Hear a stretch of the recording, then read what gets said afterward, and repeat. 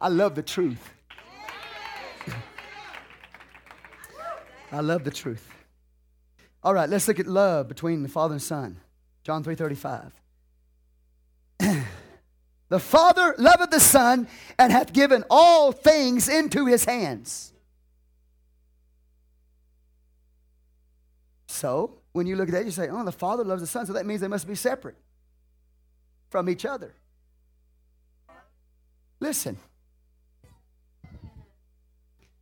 The Lord loves you, and he's inside of you.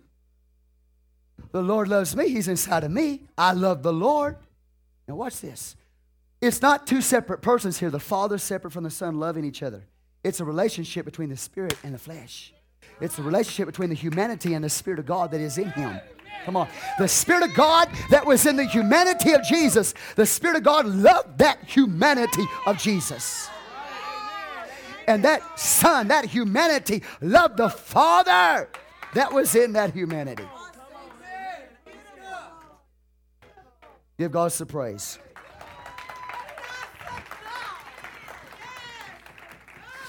Now notice, it says, the Father loveth the Son and hath given all things into his hand. If you believe that there's three separate persons, the Father, Son, and Holy Ghost, there are three separate persons, then I'm sure the Holy Ghost, that other separate person, is over there lonely. Does it not seem peculiar to you that it doesn't say, well, the Father, the Son, and Holy Ghost all love each other? What happened to the Holy Ghost? Well, the Holy Ghost is the Father. The Holy Ghost is the Spirit of God. The Holy Ghost is God. So when you talk about the Father loving the Son, you don't have to worry about it. You don't have to worry about the Holy Ghost being left out. Because the Holy Ghost is God. Hallelujah. Holy Ghost is the Spirit of Jesus. Let's look at some other passages that talk about, it's going to show us distinctions here. There is a distinction between the man, the Son, and the Father, the Spirit of God that was in him. As the Son, he is inferior to the Father. As the Son, he is inferior to the Father. Are you here? He is subordinate. He's in a subordinate position. Okay, let me give you some scripture. Let's go look at some scripture here. All right. John 5:19. Hallelujah. I'm gonna go over a little bit tonight. I can't stop. I can't stop. Hey, John 5:19. Y'all with me still? Then answered Jesus and said unto them, verily, verily, I say unto you, the Son can do nothing of himself, but what he seeth the Father do. For what things soever he doeth, these also doeth the Son likewise. He's talking as a man here, and he says that he can do nothing of himself. What he does is what he sees the Father do. What he sees the Father do, the Son does also. You with me here? If he's co-equal and co-eternal, why can he not do anything of his own? Because in his humanity, in his sonship, he is subordinate to the Father God who is in him. In his humanity, Jesus in his humanity is inferior to Jesus in his deity.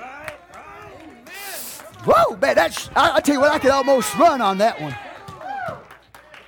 Let me say it again. Jesus in his humanity is inferior to Jesus in his deity.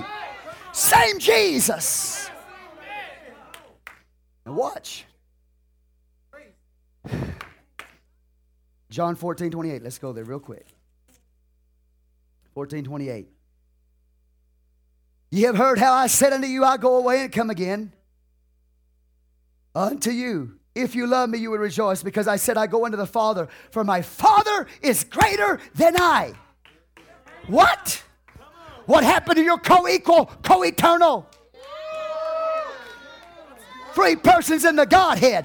Jesus says the Father is greater than I. Well, of course, the Father is God. The Father is greater than I, because God is greater than the sonship. God is greater than the humanity. God is greater than the servant. That one verse right there will take Trinitarian doctrine and spin it on its head.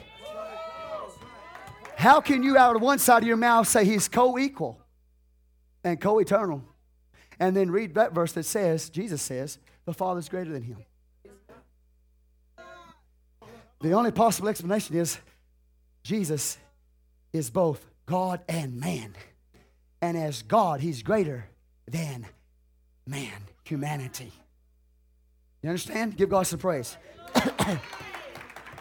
Matthew 12. Woo, I'm having a good time now. Woo! Praise God. I need this, man. Matthew 12:32. See, and I put 1 hour time constraints on these lessons. I can't even get wound up in an hour. I'm serious. 12:32. Watch this.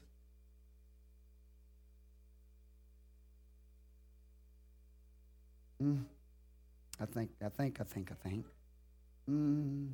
talking about blasphemy of the Holy Ghost.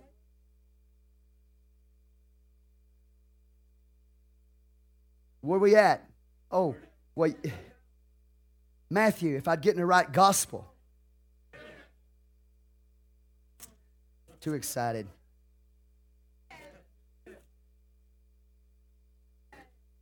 Get in the right gospel. Matthew 12:32, watch this. It says, whosoever speaketh the word against the Son of Man, it shall be forgiven him. But whosoever speaketh against the Holy Ghost, it shall not be forgiven him, neither in this world, neither in the world to come. Because Jesus as a man, you can blaspheme Jesus as a man, Jesus in His sonship, because Jesus as a man is less than the Father. But you speak against the Holy Ghost, you speak against God, it won't be forgiven you here, and it won't be forgiven you in eternity. What I'm trying to show you is the Son or the humanity is lesser than the deity that was in Him. That's why He says, you can blaspheme the Holy Ghost, it won't be forgiven you. But you can blaspheme the Son, the humanity, and it'll be forgiven you. Powerful stuff. Give God some praise. And we told you last week what that means. That if you say that in Jesus was anything less than God, you commit blasphemy of the Holy Ghost, because they said He had a devil. So never say that anything less than God was in Jesus. I know some of you want to go home and watch television, but I'm here tonight to get through with this message.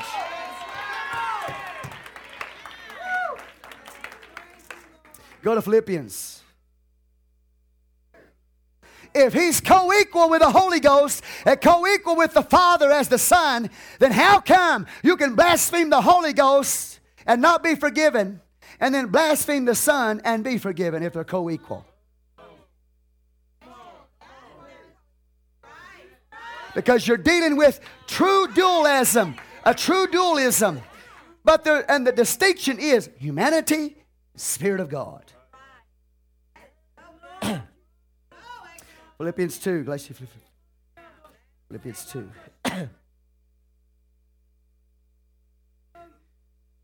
Verse 5. Let this mind be in you which was also in Christ Jesus, who being in the form of God. When was Jesus in the form of God? Who being in the form of God. Every time you read about God doing something, God in the Old Testament or God in the New Testament is Jesus. He was in the form of God. He is God. Who being in the form of God, thought it not robbery to be equal with God, but made Himself of no reputation, and took upon Him the form of a servant, and was made in the likeness of men.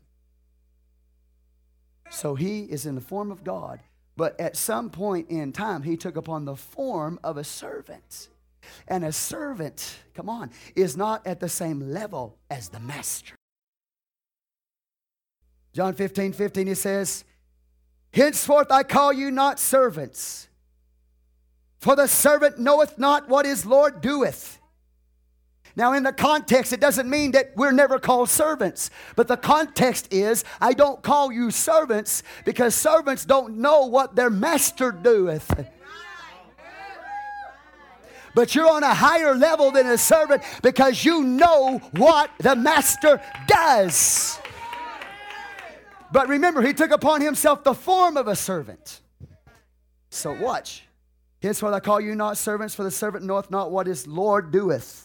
But I've called you friends, for all things that I have heard of my Father, that I've heard of my Father, I have made known unto you. So as a servant, Jesus as a servant didn't know all things. But as God, he knew all things. You remember he said, I don't know the day or the hour of my coming. He said the angels don't know. He said the Son doesn't know. But he said only the Father knows. Now he as the Father, as God, he knows. But as a servant, he doesn't know everything. Now if you'll hang with me here a little bit, we're going to have a good time. That's where the mystery of godliness is. How that he as God can know all things, but he as the servant or as a man cannot know all things. As a man, he's got his own self-consciousness. He has his own human self-consciousness. But as God, he has self-consciousness. Not two gods, but human self-consciousness and divine self-consciousness. So as God, in God's self-consciousness, he knows everything. But as a man, in his man self, he don't know everything. God has to reveal to that man, he has to reveal to that servant things to come. That's that lesser than or that subordinate role of the Son. So he is God, but in time he took on the form of a servant, right? Give the Lord a hand clap of praise.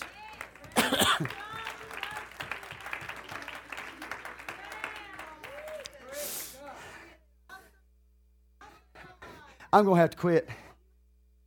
If I go, I'll be here for 3 hours. 2 witnesses, John 8. Let's go to 2 witnesses. I talked to a friend of mine on the phone not long ago about this very passage.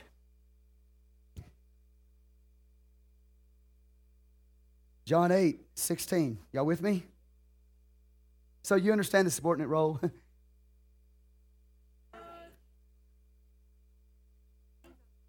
Humanity and deity. Flesh and spirit. Who's talking? Is he talking as God or is he talking as a man? John 8, he starts and he says in verse 16, and yet I judge, if I judge, my judgment is true, for I am not alone. Not alone. Not alone. That's right, because the Spirit of God lives in him. Well, some people say, look, he's not alone. Here's the second person of the Godhead, and Father's the first person of the Godhead. And so they're in a relationship together, and he's not alone. No, he's not alone in the sense that God is in him. See, he's not just a man, and he's not just God. He's God and man. And yet if I judge, my judgment is true, for I am not alone, but I and the Father that sent me. With me? You with me? It is also written in your law that the testimony of 2 men is true. I am one that bear witness of myself. The Father that sent me beareth witness of me. Some would say, well, there's the Father and the Son, separate persons. No. The Father that is in him. You with me? And also Jesus. You have dual nature here. You have Jesus as the Father and Jesus as the Son. Now notice. Then said they unto him, where is thy Father? Jesus answered, ye neither know me, nor my Father. You don't know me, nor my Father. if you had known me, you should have known my Father also. Now come on. He is God. He's saying. They say, where's the Father? Jesus said, if you know me, you know the Father. I love it. You should have known, if you know me, you should have known my Father also. Do you understand? So the two witnesses here are not two separate persons. It's the witness of the Spirit, and it's the witness of the humanity of Jesus. Because he turns right around and he tells them, he says, if you know me, you know the Father. You're looking at him. But I'm not just the Father. I'm not just the invisible Spirit. I am also the Son. I am the one who has come to make the invisible God visible. I am the one who has come to put sight to the invisible God. So he's not just the invisible Spirit, the Father. He is the Son who has come to make the Father visible.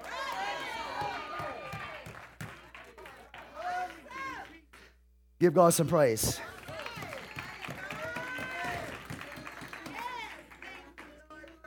Conversations. Woo! You ever see Jesus pray in the Bible? You ever see him pray? Well, if he's co-equal, if he's the second person in the Trinity, co-equal and co-eternal with the Father, then why is he doing praying? Do you understand? How can divinity pray to divinity and continue to be divinity? How can you have one God praying to another God? That's impossible. Because the moment somebody prays, as soon as they pray, they're not God.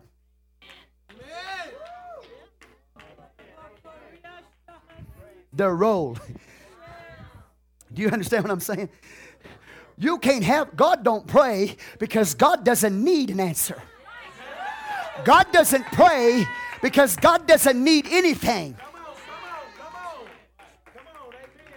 So Jesus is, as God, is praying. How is he praying? As the co-equal Son? No. You don't have divinity praying to divinity. How can you have divinity praying to divinity and still have divinity? You have one God praying to another God. You ever thought about that? Psalm 65:2. O thou that hearest prayer. Who are you talking to? Let me go to verse 1. Praise waited for thee, O God, in Zion. And unto thee shall the vow be performed. O thou that hearest prayer, unto thee shall all flesh come.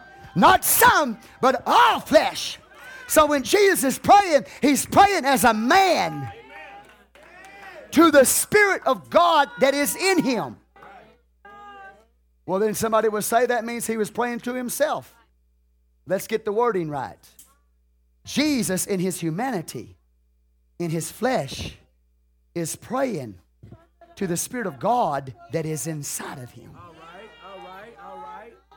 So here he is in a subordinate role as the Son praying to the Father. As a man, he needs the Father. Are you hearing me? It's not one God praying to another God. It's not divinity praying to divinity. If you got one God praying to another God, you got two gods. And if God ever starts praying, you don't have God at all, because God don't pray because God don't have no need to pray.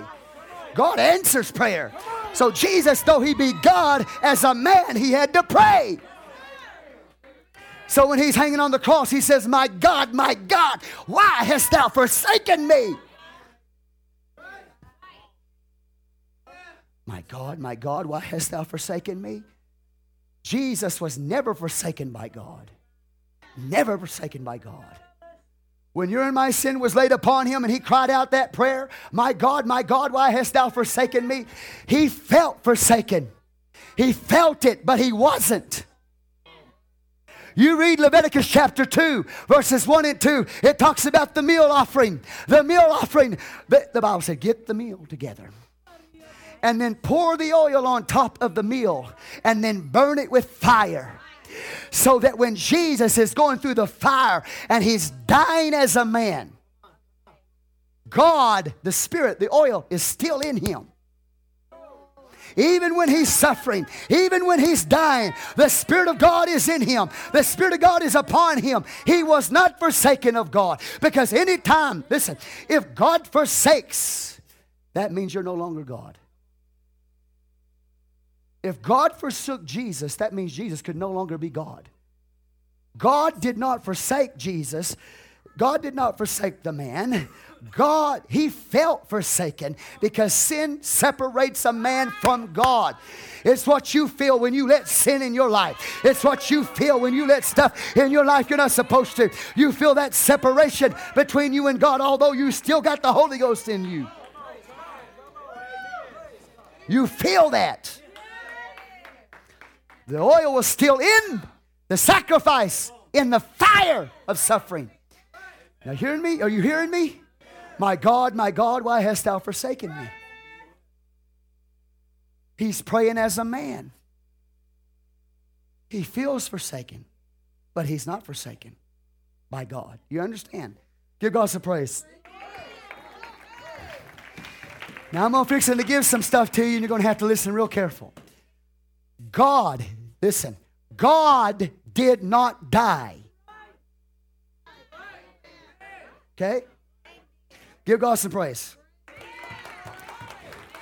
God did not die, but listen, God in his office of sonship died. Did you hear what I said?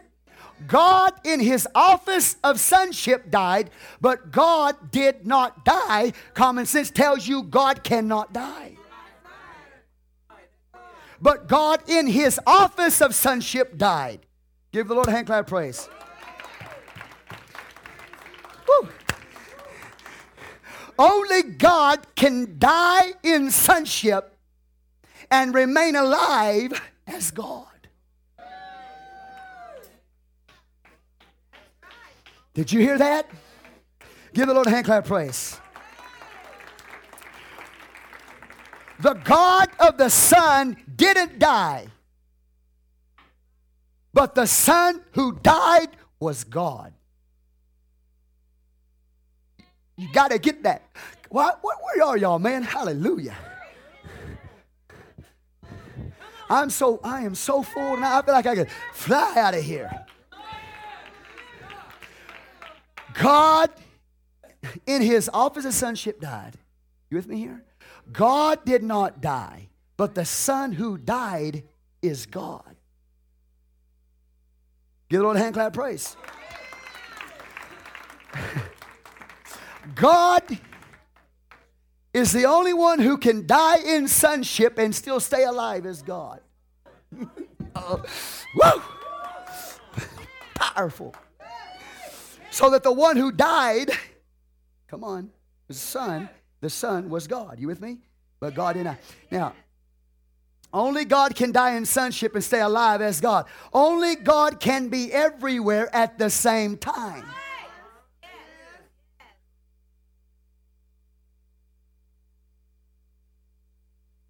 Only God can be in death and be in life at the same time. Only God can be in the grave and in heaven at the same time.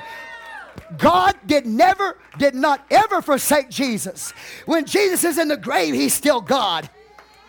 When Jesus dies, he's still God. When he's in the grave, he's still God. He's the only one. God is the only one because he is everywhere who can be in heaven and in the grave at the same time.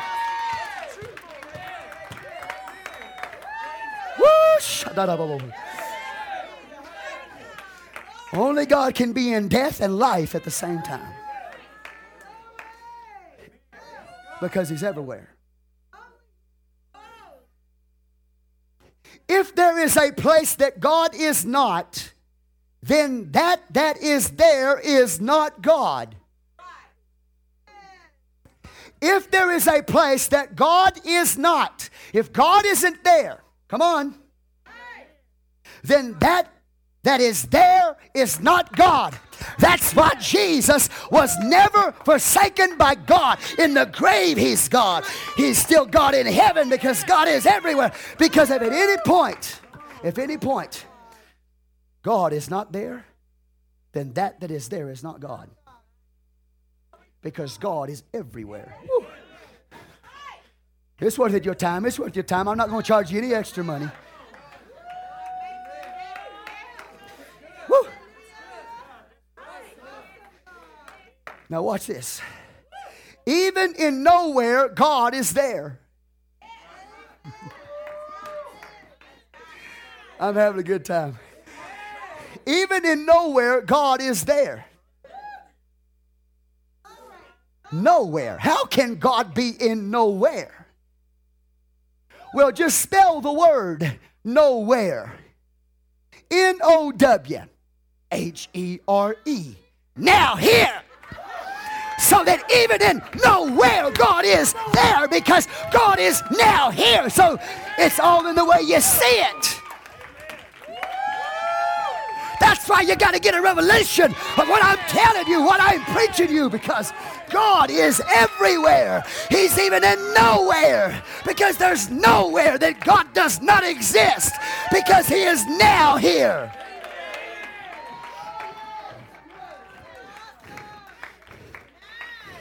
That's why you cannot say that when Jesus hung on the cross, he said, my God, why has thou forsaken me? That God forsook Him. Because if God ever departs from Him, He's no longer God. Even in death, He's still God. Because if God is not there, you with me? In that place, then what is in that place is not God. That's why Leviticus 2 is so important to you, to understand that even in His suffering, the oil was still there.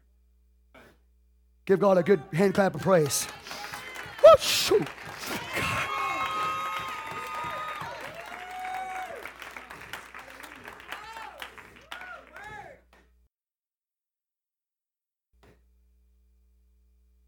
Yeah, I'm almost done. I got to finish. I am having a great time. Let's talk about the Comforter. Can y'all hang with me? Talk about the Comforter? So when you have a conversation, when Jesus is praying, is His humanity praying to the Spirit of God that is in Him. When He's on the cross, my God, why has He forsaken me? The Son is dying, but God has not forsaken Him. He feels that way because He has become the sin bearer as a man. God didn't die, but the one who did die is God. And never did God ever forsake Him. Give God praise. John 14, 16. Let's talk about the Comforter. Y'all with me here?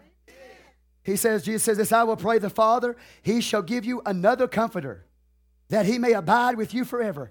Another Comforter. Somebody say, well, there's a third person in the Trinity right there. Jesus said He'll give you another Comforter. Oh, really? The Bible talks about, I believe it was Saul. The Spirit of God came on Saul, and the Bible said he became another man. Does that mean you got two Sauls? No. Still one Saul. But something changed. All right, you with me here? He said, I'll pray the Father, He will give you another Comforter, that He may abide with you forever. Look at verse 16. We did that. Okay, verse 17. Even the Spirit of truth. Say the Spirit of truth. Whom the world cannot receive, because it seeth Him not, neither knoweth Him, but ye know Him, for He dwelleth with you. So He just tells them right there, the Comforter, the Paraclete, is right there with them. You with me? He dwelleth with you and shall be in you. Who's dwelling with them? Jesus. Then He says, but He will be in you. He's going to dwell. He's going to be in you. Say in you. He said in verse 18, I will not leave you comfortless. I will come to you. He's not sending a third person. He says He's coming. He is the Comforter. It doesn't mean that He's going to send another person. He's going to come in another form. It's going to be the same Jesus. It's going to be the Father. It's going to be God. It's going to be Jesus. But it's going to be another form. It's going to be Spirit.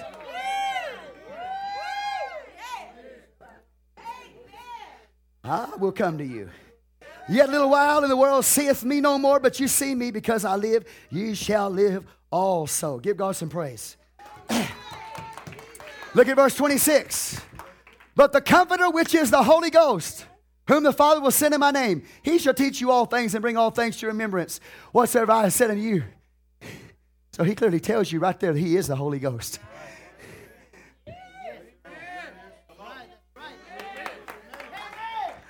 It's not three people moving inside of you. It's not three persons walking inside of you. It's Jesus in the form of a spirit. It's Jesus in another form, but it's the same Jesus. It's the Spirit that is in Jesus. It is God who is in him. And God who is in him is called the Holy Ghost, not a third person. It's so plain, isn't it?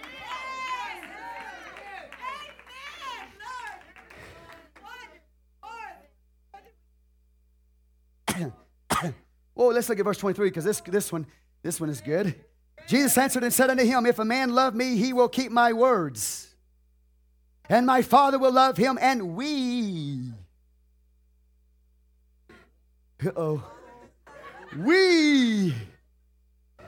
will come unto him and make our abode with him. We. So does that mean you got two spirits walking in? When you got the Holy Ghost, did you get two spirits or did you get three? Jesus said, we will make our abode with them. Jesus. So did Jesus walk in you? And then the first person, the Father, walk in you, and the second person, Jesus, walk in you, and then the third person, the Holy Ghost, all walk in you? Oh, come on. Come on, say praise the Lord. Let me give you some scripture. I don't have three persons living inside of me. And I don't have two spirits inside of me either, because Ephesians 4 verse 4 says there's one Spirit.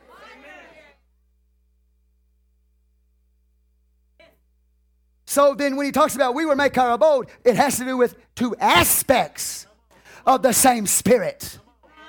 There is an aspect or a characteristic of the Father, and there's a characteristic of the Son. The characteristics of the Father is power. The characteristic of the Son is priestly ministry, prayer and praise and humility. Different aspects, but the same one. Say praise the Lord. Matthew 10:20. He just got through saying he's going to come into them. He said, I'll come. I'll not leave you coming. I'll come. You understand? Matthew 10:20. Somebody turn there real fast for me. You got it, brother? Read it for me. Please do out loud. But it is not ye that speak, but the Spirit of your Father that lives in you. So there it's called, the Spirit is called the Spirit of the Father. Now, Galatians 4:6. Somebody get that one real fast. Galatians 4:6. The Spirit of the Father. Ephesians 4:4 tells us we only have one Spirit, right? So two spirits aren't going to come inside of us. We got the Spirit of the Father. Brother, you got it? Read it out loud, please. And because ye are sons. And because ye are sons. God has sent forth the Spirit. God has sent forth the Spirit of His own Son into your heart. Of His own Son into your hearts. Come on. There's not two spirits, but there's two aspects of the one Spirit. Come on, we will come and make our abode in them. You've got the Father, the aspect of the Father, power in you. You got the aspect of the Son, humility, priestly, prayer. John 17, get me 17:1, somebody, 17:1. This is Jesus in His priestly ministry praying. When it talks about you got the Spirit of the Son, you got the characteristics of the Son. Not a separate spirit from the Father. See, come on. Sometimes I'm operating in the power. I'm operating in the Spirit of the Father in power, miracle, working power. But sometimes the Spirit of the Son is the same Spirit, one Spirit of God. But sometimes I'm in humility, I'm broken. Okay? I'm praying, I'm praising, I'm priestly. That's what he's talking about. Give God some praise. Not two spirits or three people coming inside to live in us. I don't have a relationship with three people inside of me. I've got one inside of me. His name is Jesus. He is God. He is the Holy Ghost. So God, whether he be Father, or whether he be Son, or whether he be Holy Ghost, he is always Jesus.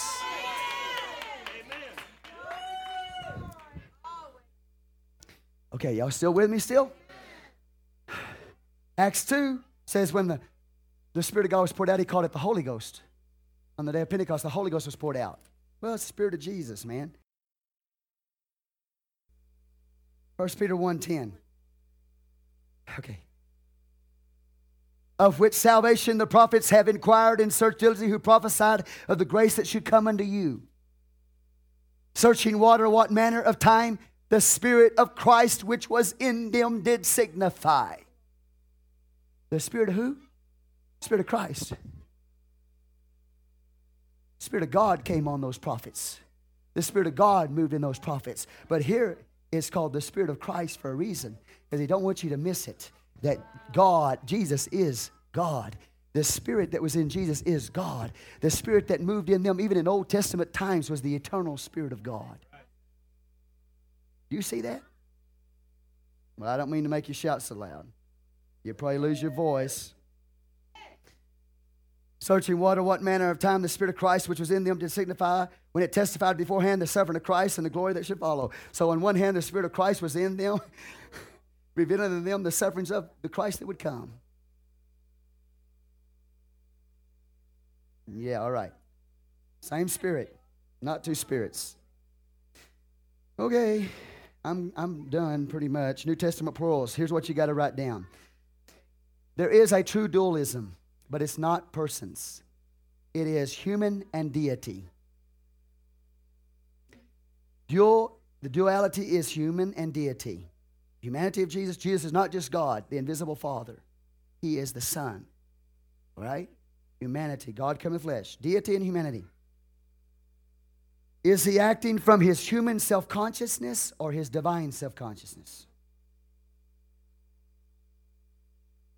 Okay, as a man, he says, as a servant, he doesn't know all things, but as God, he knows all things. So there's two self-consciousness going on, a human self-conscious and a divine self-conscious. And then when you have pluralities, you have pluralities in attributes, pluralities in roles, pluralities in manifestations. If it's God's word, it's God's self-revelation.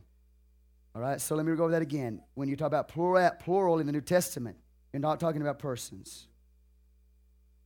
You're talking about attributes, roles, manifestations. Roles, attributes, manifestations, God's self-revelation. Okay? And then number 4, Trinitarian doctrine has clouded these things for us. Okay? You didn't have a Trinitarian doctrine that was out there, you would never read a Trinity into this. The Jews do not believe in the doctrine of the Trinity. A true monotheistic Jew does not believe in the doctrine of the Trinity. They have to be clouded. They have to be messed up. You with me here? Okay.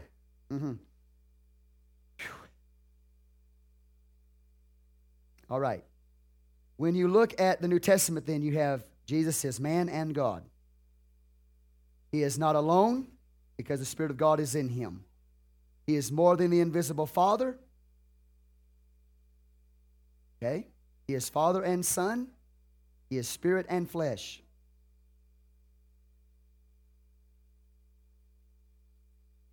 That is how you explain the pluralities. Never persons. Never. Somebody can take me to the most difficult passage in all the Word of God and try to prove to me that there are 3 separate persons and automatically shift into mode. That's either flesh or that's spirit. That's either prophetic or that's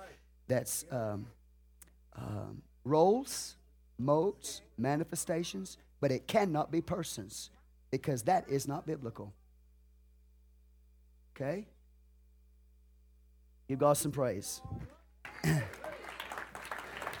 Let me go to one last passage of Scripture. Y'all been so good, I'm going to give you one more. But what about the right hand of God? Let's go to Acts. Y'all blessed me and my wife so much today. I'm just making sure I feed you good. Acts 7:54. You remember Stephen, when they stoned Stephen to death? Remember that?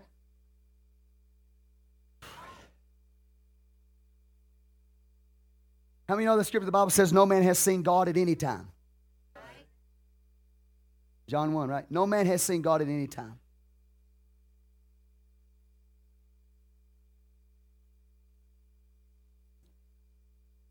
Right? Say with me, no man has seen God at any time. Acts 7:54. Okay, Stephen is being stoned. When they heard these things, they were cut to the heart, and they gnashed on him with their teeth.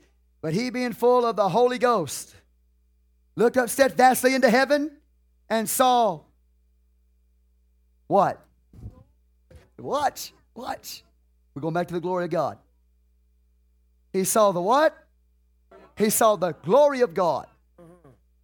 It doesn't say he saw God, because God is an invisible spirit. But he saw the glory of God. Where did he see the glory of God? Well, he says he saw the glory of God and Jesus standing on the right hand of God. Standing on the right hand of God. Okay? And said, behold, I see the heavens open and the Son of Man standing on the right hand of God. Okay, so some people look at that verse, they say, okay, look, what Stephen saw, this is what they say. They said, Stephen saw the Father, or saw God, and then he saw Jesus standing on his right-hand side. Right? That's the way they interpret it. But no man has seen God at any time. But they say that Stephen saw God. The Bible doesn't say that. The Bible says Stephen saw the glory of God. And Jesus standing on the right hand of God. With me here? Right hand of God. Does that mean he's literally standing on the right hand of God? Let's keep reading. If he's a spirit, where's his right hand? Thanks, Christina. If God is a spirit who is everywhere, where's his right hand? Okay, watch. He said, behold, I see the heavens open, the Son of Man standing on the right hand of God. Then they cried out with a loud voice and stopped their ears and ran upon him with one accord, cast him out of the city and stoned him. And the witnesses laid down their clothes at a young man's feet, whose name was Saul. They stoned Stephen, calling upon God. That's in italics. It says they stoned Stephen, calling upon God, saying what? Lord Jesus, receive my spirit.